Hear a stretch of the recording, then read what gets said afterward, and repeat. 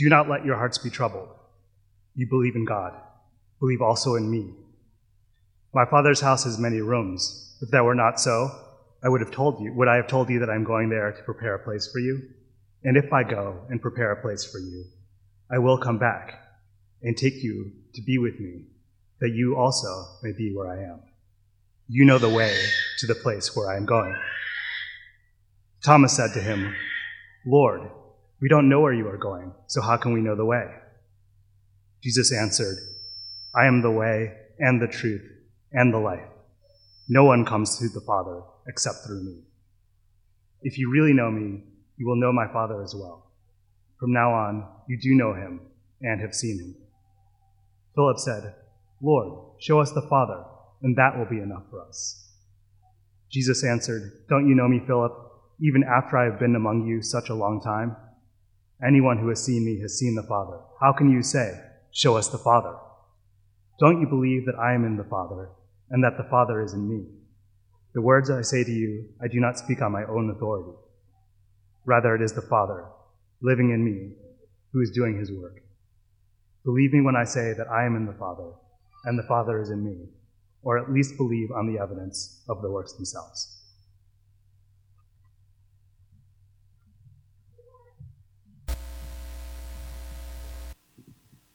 As always, we're going to have a time of Q&A, a time of open questions for you right after this. And so please feel free to jot any down or keep them in mind, and we'll have some dialogue afterwards. But first, let's look at this passage and let's say a word of prayer. Let's pray. God, we need you to be present during this time. Father, I personally acknowledge to you and before these friends, just in my heart, this desire that I've been struggling with this week to make a name for myself, to be known.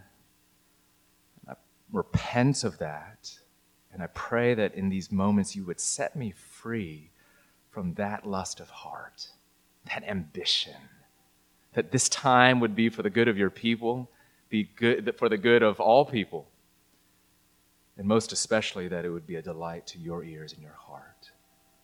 So take these words, take your word, and make it come alive and do life in our midst.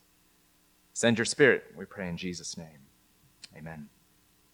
What are the things that make it hard for us, for you, to embrace the Christian faith? What are the things that make it hard for us to embrace the Christian faith? That's what we're going to be looking at in our new sermon series called Questioning Christianity.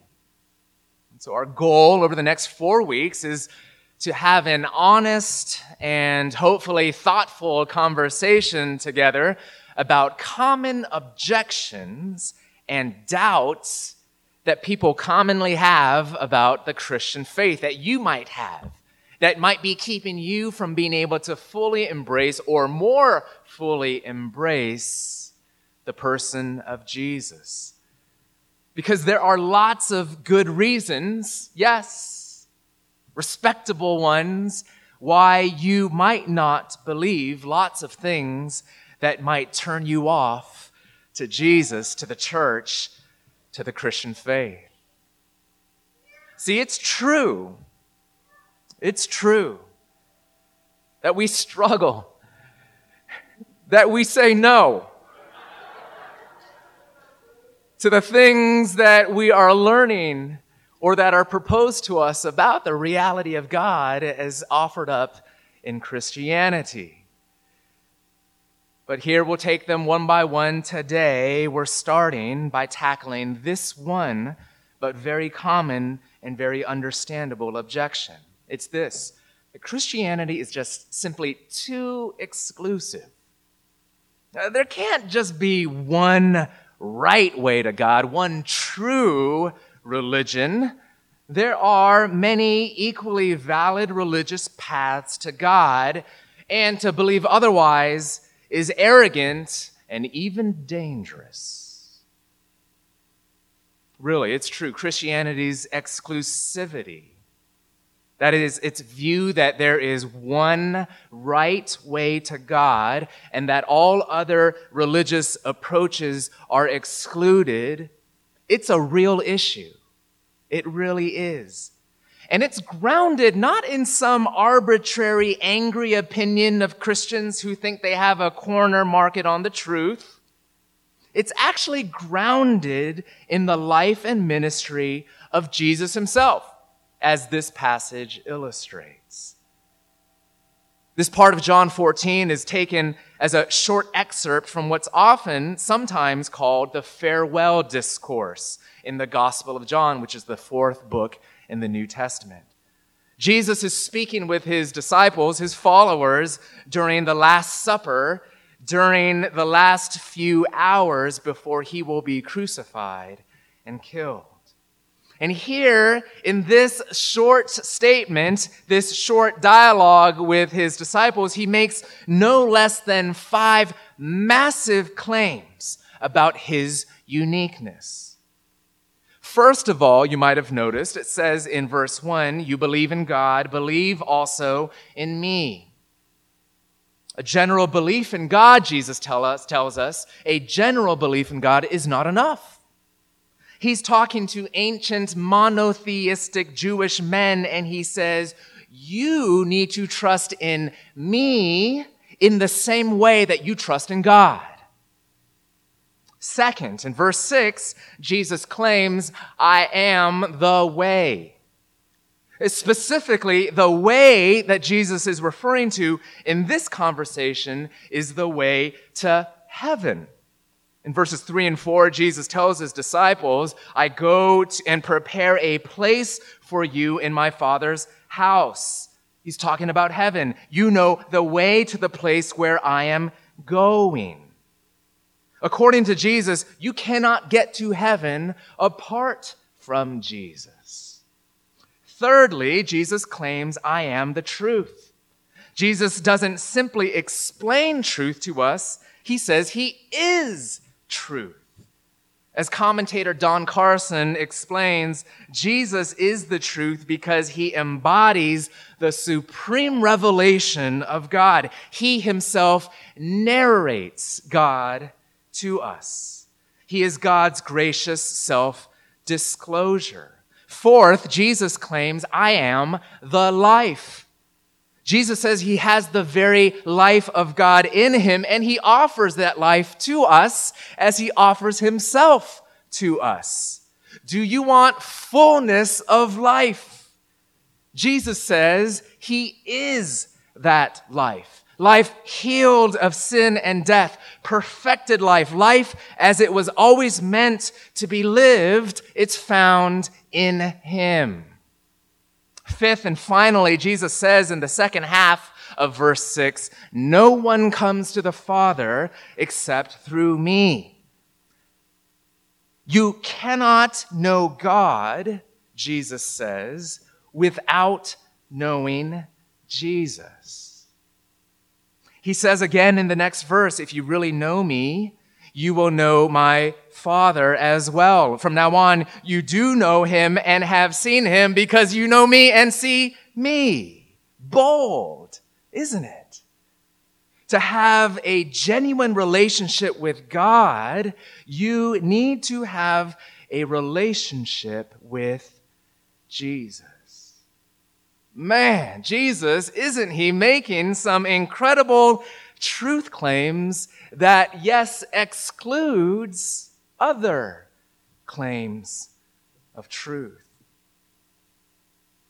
Jesus doesn't say, I am a way, a truth, a life. He says, I am the way, the truth, the life. He doesn't say, some come to God the Father through me.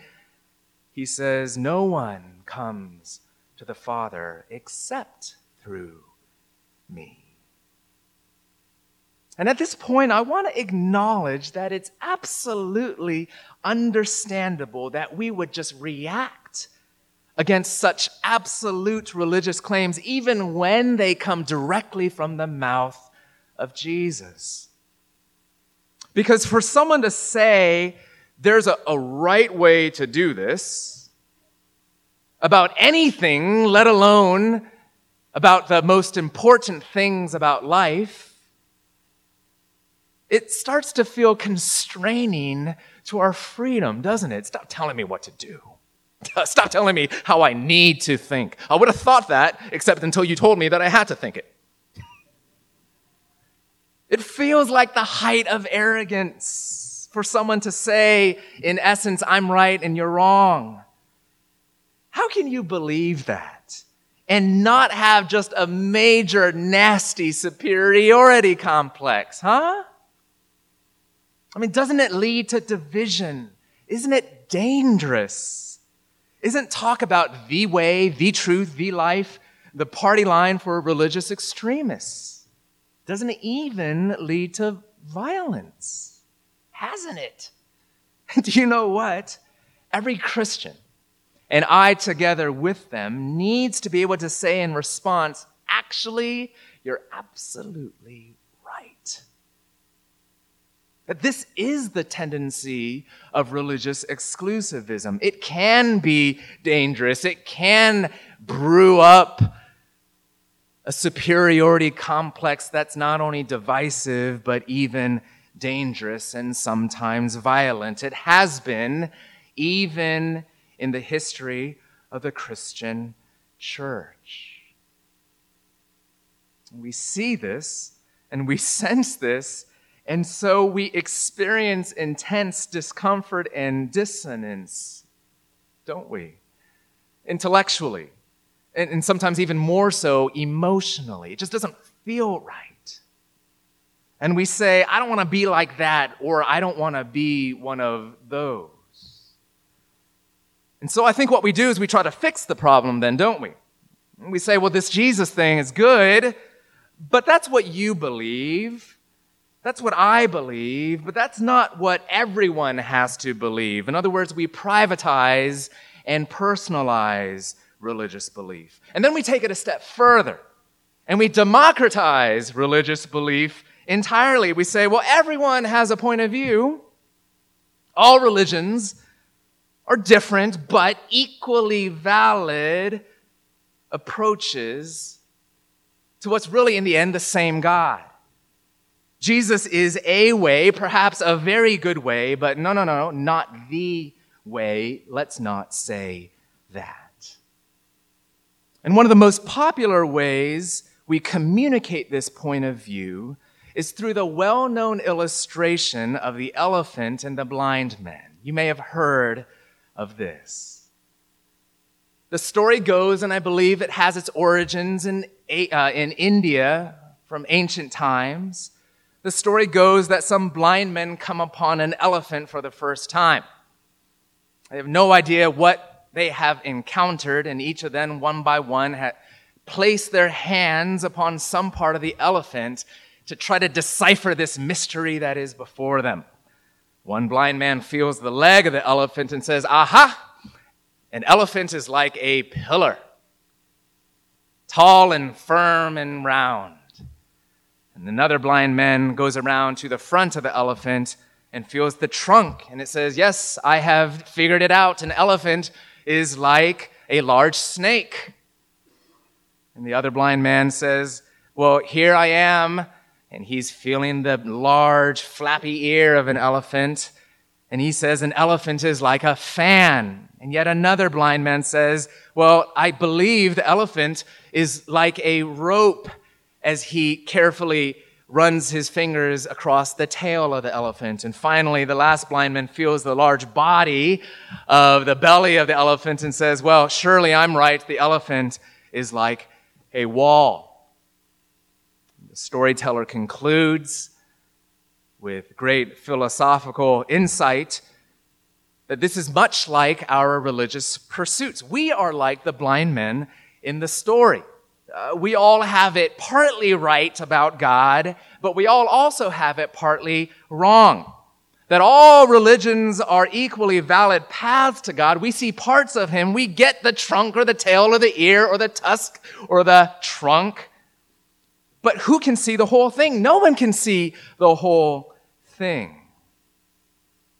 And so it goes, therefore, we respect one another as we should, but we conclude that no one can have the whole truth. No one can dare to say they know what an elephant truly is, who God truly is, what the way, the truth, and the life really is. And it's helpful in many respects, a helpful story and illustration it is. But the fundamental flaw in this little story and the belief underneath it has been pointed out by several philosophers and thinkers. And the flaw goes something like this. The only reason why this illustration makes sense at all, the only way that we could even draw the conclusion that we can, is because you know what an elephant actually is. That the storyteller can actually see the elephant, can actually tell you what the whole thing really is, to be able to say that, in fact, it's not just a tree trunk or a pillar. It's not just a fan. It's not just a snake. An elephant is an elephant. In other words, for this to make sense at all, you are claiming to be able to see the whole truth, which is the very thing you've said you cannot say. That people that claim with great conviction that it's not appropriate to make any kind of exclusivistic claim that Jesus is the way or any way is the way, but rather we need to say that every way is an equally valid way, in fact, is making a deeply religious statement and is actually taking a very specific position of superior insight into all of reality. You're saying you can see that all things and all claims are equal claims. That all religions are valid paths to God. That all religions are the way, the truth, and the life. And maybe you're starting to notice this too, to say all religions are equally valid paths to God, and anyone who believes differently is an exclusivist or a bigot. That itself is an exclusivist claim.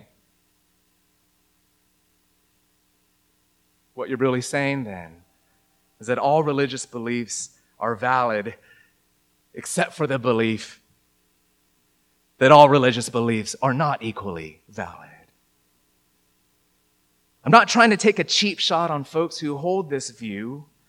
I'm simply trying to point out that none of us can avoid making exclusive claims. As Ravi Zacharias, a Christian thinker, has put it, truth by definition is exclusive. Everything cannot be true. If everything is true, then nothing is false. And we on a daily basis live rightly, morally, sensibly, calling some things false. As Tim Keller, an author and pastor in New York City, has written and said, helpfully here, it is no more narrow to claim that one religion is right than to claim that one way to think about all religions is right. Let me say that again. It's no more narrow to claim that one religion is right than to claim that one way to think about all religions, namely that all religions are equal, is right. We're all making exclusive claims. We're all pinning something down and saying this is true about reality. We're all exclusivists in some way, aren't we? We can talk about that idea some more in a few minutes. But what if Jesus' exclusivity is of a different kind? Could there be something unique about his sort of truth claim, exclusive truth claim? I think there is, and this passage points us to it. What we find here are really three ingredients that lie beneath the surface that inform the way that Jesus is offering himself to us. Number one, it's the impossibility of salvation. Number two, the inclusivity of grace. And number three, the humility of truth. We'll finish with that. Number one, the impossibility of salvation.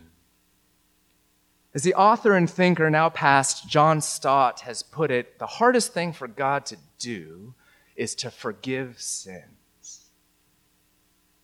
The problem for God is how to show mercy to evil, sinful, selfish people like you and me without compromising his essential character of being a just God. In fact, in the world as it is, for God to forgive sins in a just and moral world is impossible. I mean, let me put it to you this way. A lot of us tend to believe that if God is merciful, he should just be able to sort of look the other way and just kind of sort of forget the wrongs that we do or the terribleness that happens in our world day to day, even minute to minute. But I would caution us from going down that road, even though it's convenient in some ways because it lets me off the hook. I'm not sure we want to live in such a world. I'm not sure that we want a moral universe where God is not committed to his justice. Not sure we want to live in a world where God ultimately ignores sexual abuse and human trafficking and winks at infanticide and genocide, who cares not about corporate greed and wounding words and racial injustice. We have a God who is committed to righting all these wrongs, a God of justice. What we need and what we want is a God who deeply cares about evil and injustice in the world and who cares about forgiving and loving sinners like you and me, a God of justice and a God of mercy. Where do you find that? Christian scriptures tell us in the cross of Jesus Christ. The impossibility of Jesus' exclusivity. Jesus himself here says in verse 8, anyone who's seen me has seen the Father. It is the Father living in me who's doing his work. Believe me, verse 11, when I say that I am in the Father and the Father is in me. Jesus was a true human being. He's very clear here. He's also God. And why this is significant is that he was on the cross, our human representative before the courtroom of God. And what happened in that moment as he suffered was that he was suffering the justice, punishment for all the selfishness of the sins of those who would one day embrace him with faith. So that we wouldn't receive justice as we deserve, but rather justice would be satisfied on his head, in his blood, by his death on the cross in my place. So God isn't looking away or forgetting our wrongs. He's not ignoring injustice. He's paying for it on the head of Jesus for those who would embrace him. This here in the cross is Jesus purchasing our forgiveness by taking our punishment for sin. And what you have, therefore, is perfect justice and perfect mercy, satisfied side by side in the cross of Christ. And this is the only way that God could extend mercy to sinners and preserve justice in our world at the same time.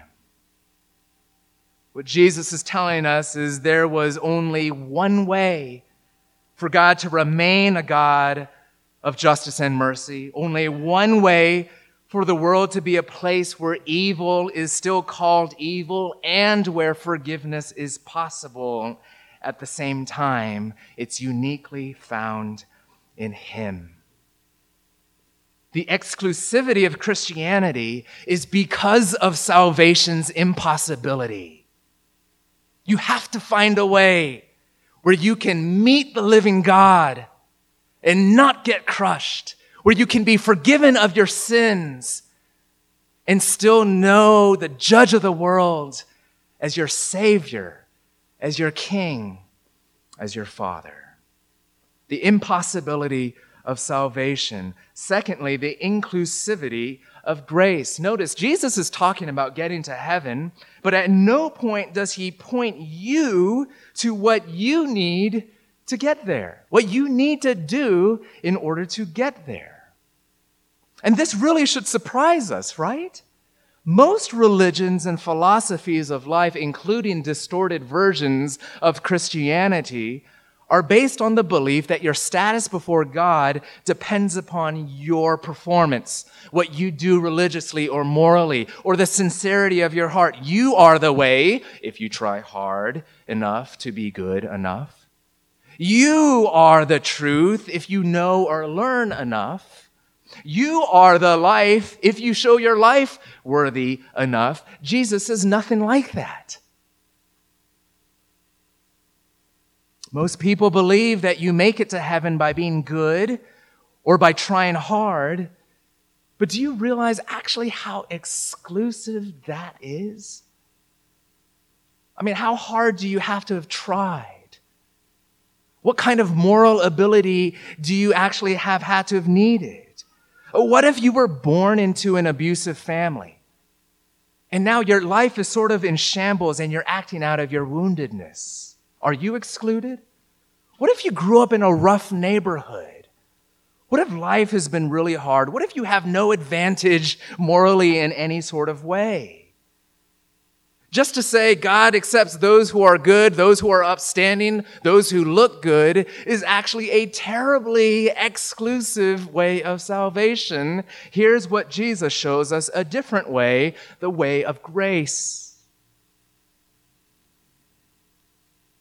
Where the way isn't a code of trying your best to be a good person, where the truth isn't just a set of religious rituals, where the life isn't a vision of a perfectly moral life. That's the way you get to heaven. That's the way you get right with God.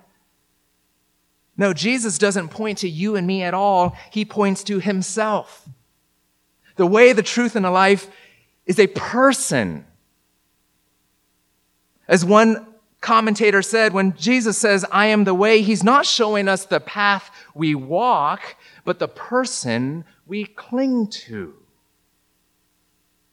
Because Jesus walked in a way that we could not walk, and died the death that we could not die, lived the life that we would not live for our salvation, that we might be right with God and found in heaven. But this is the story of grace. He has done it for us because we could never do it for ourselves. God saves the weak, saves the helpless, saves the humble, which are simply those that acknowledge that they're helpless. And it's accepting that low status with joy and gratitude that makes you a Christian.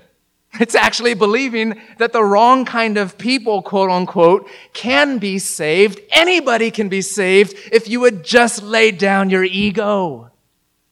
Anybody. There's no more inclusive, exclusive truth claim in the whole world. That anybody has a chance. You have a chance by the grace of God. Which leads us to the humility of truth. You see, if salvation, if heaven is by grace and not by strength, if it's by a person, Jesus, and not by your personal performance, then what's feeding your ego now? What if the way of Jesus is a way that doesn't give you anything to boast in yourself? What if life in Jesus requires the death of your pride and your self-sufficiency? What if the truth of Jesus is a truth that makes you more humble? What if there's a truth for which, yes, even an exclusive truth, for which the more you discover it, the more humble you become? The deeper you drill down into it, the more it calls you out on your self-righteousness, your superiority complexes. What if it's a truth that leads you to say, I'm saved by grace? Not because I discovered the truth, but because Christ discovered me.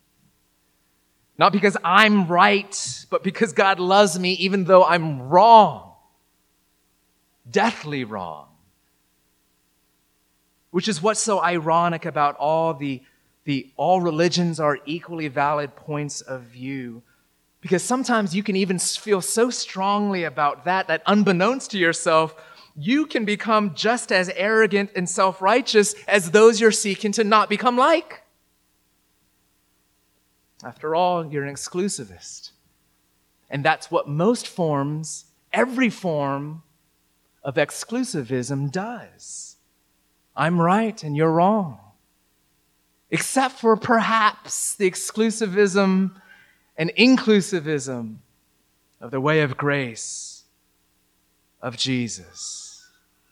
Many people today are not only looking for a religion that's true, they are, I think you are, I am, longing for one that produces true harmony and true humility.